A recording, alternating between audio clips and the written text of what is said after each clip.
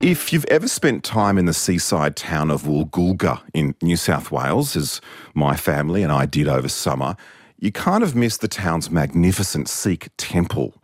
It's the first to be built in Australia more than half a century ago. And it's not just there that this community is thriving and giving back. If you've ever lost your home to fire or flood, you may have received a hot meal from the Sikh volunteers who dedicate their own time to helping people in crisis. Each week, Turbans for Australia gives out hundreds of food and grocery hampers to people experiencing food insecurity in Western Sydney and communities devastated by natural disasters.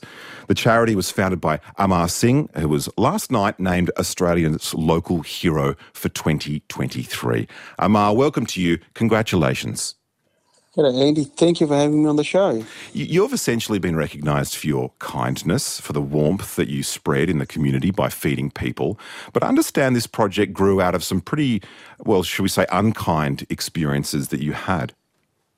That's right. But, my notion was simple that we need to turn that unkindness around and turn it into a positive story that how we can make it better for our whole society, because it wasn't my personal issue. It was the issue that we had with the society. So how do we fix it for everyone, no matter what, religion or race that the person belongs to? Nobody should be picked at or being judged for their looks or religion.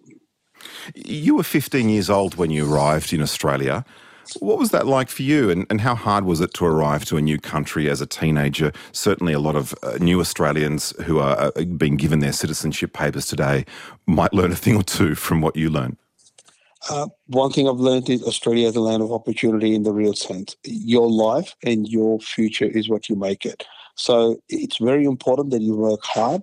As a 15-year-old, when I turned up here, it was very different. Back in landing in Campbelltown, we didn't have much of this diversity and multiculturalism. Went to school there.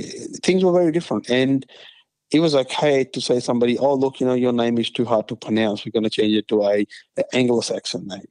But right now, that's not the case. So for me, I have seen those things around me all my life, and I said, look, we need to change something for the future, that we shouldn't be doing the same things over and over again. We need to have a society that accepts everyone. So that was the drive behind all of this. I read that one of the catalysts for you to set up Turbans for Australia was this racist slur. You took to a Sydney radio station to call that slur out. But what happened next as a result of you calling that out? Well, that chap was actually listening to the radio, and he rang and apologised. So this is what I meant, that if we can change one person, then why aren't we reaching out? It led me to start Turbans, to say, let's get volunteers together, help out in causes, and make our society a better place for everyone. And where we are today, that wasn't even in my wildest dreams, that we're going to have so much love and acceptance from wider Australian society and be where we are today. There's something in the Sikh tradition here about altruism. I've had the experience of travelling to Amritsar and visiting the Golden Temple and making food there and volunteering. It's a sort of central tenet of the Sikh tradition and religion, isn't it? That's right. Seva is a very strong tenet of Sikhism. Seva is selfless service of others.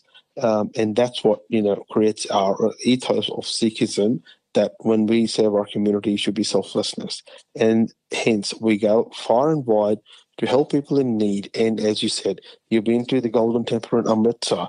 It's a holiest shrine for Sikhs in the world. And hundreds and thousands of people are served every day, and everyone's welcome.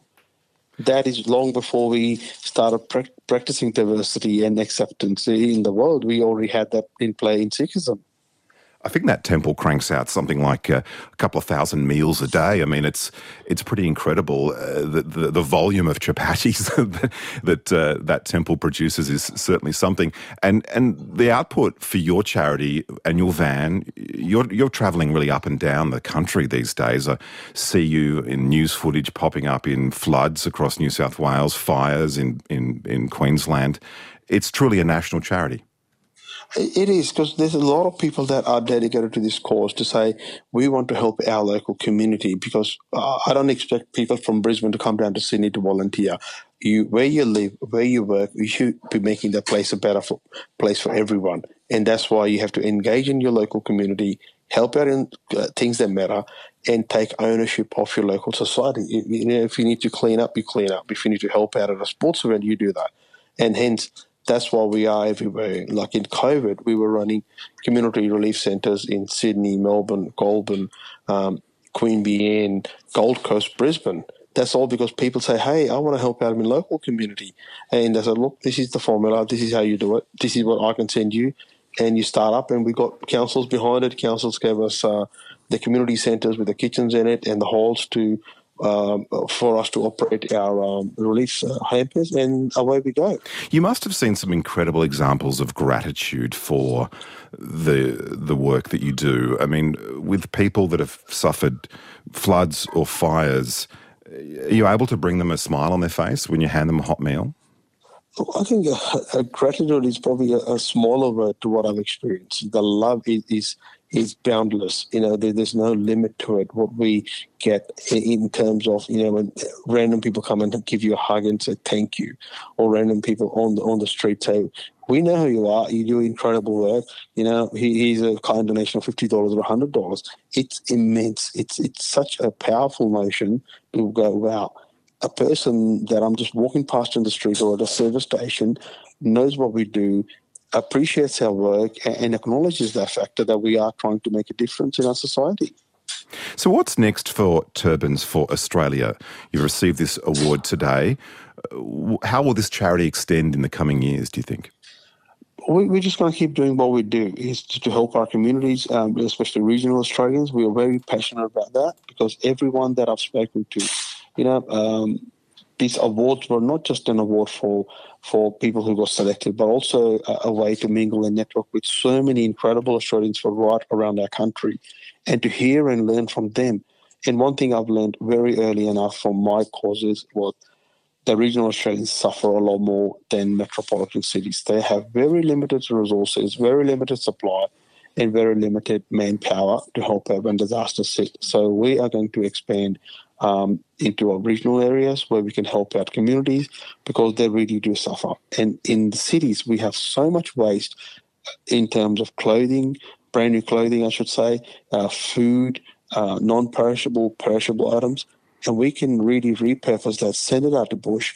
And we're a big country. We need trucks and vehicles to get them from A to Z. Well, Amar, I love your work. I love your food as well. And thank you so much for your time today. Congratulations on being Australia's local hero for 2023. Thank you. I'm humbled by this accolade, but I think our work will continue as it did before, and to make our whole country a better place. Good on you, Amar. Thank you so much for your time here on RN Drive. I'm taking your thoughts in just a moment on the text line about this debate to change Australia Day. Seems to happen every year. Lots of different opinions. We'll take them all. On the text line, this one here says we should rename Australia Day to Reconciliation Day. What do you think of that idea? Love to hear your thoughts. 0418 226 576. In a moment, you'll hear from the Hobart City Councillor who, although he dissented on his council's move to change the date of citizenship ceremonies there, says we should vote on the Voice and the change of date together this year. What do you think about that? I'll talk to him shortly. You're with Andy Park. This is RN Drive. It's 16 minutes past 4. Listen to more great stories that take you beyond the headlines. Ask your smart speaker to play ABC RN.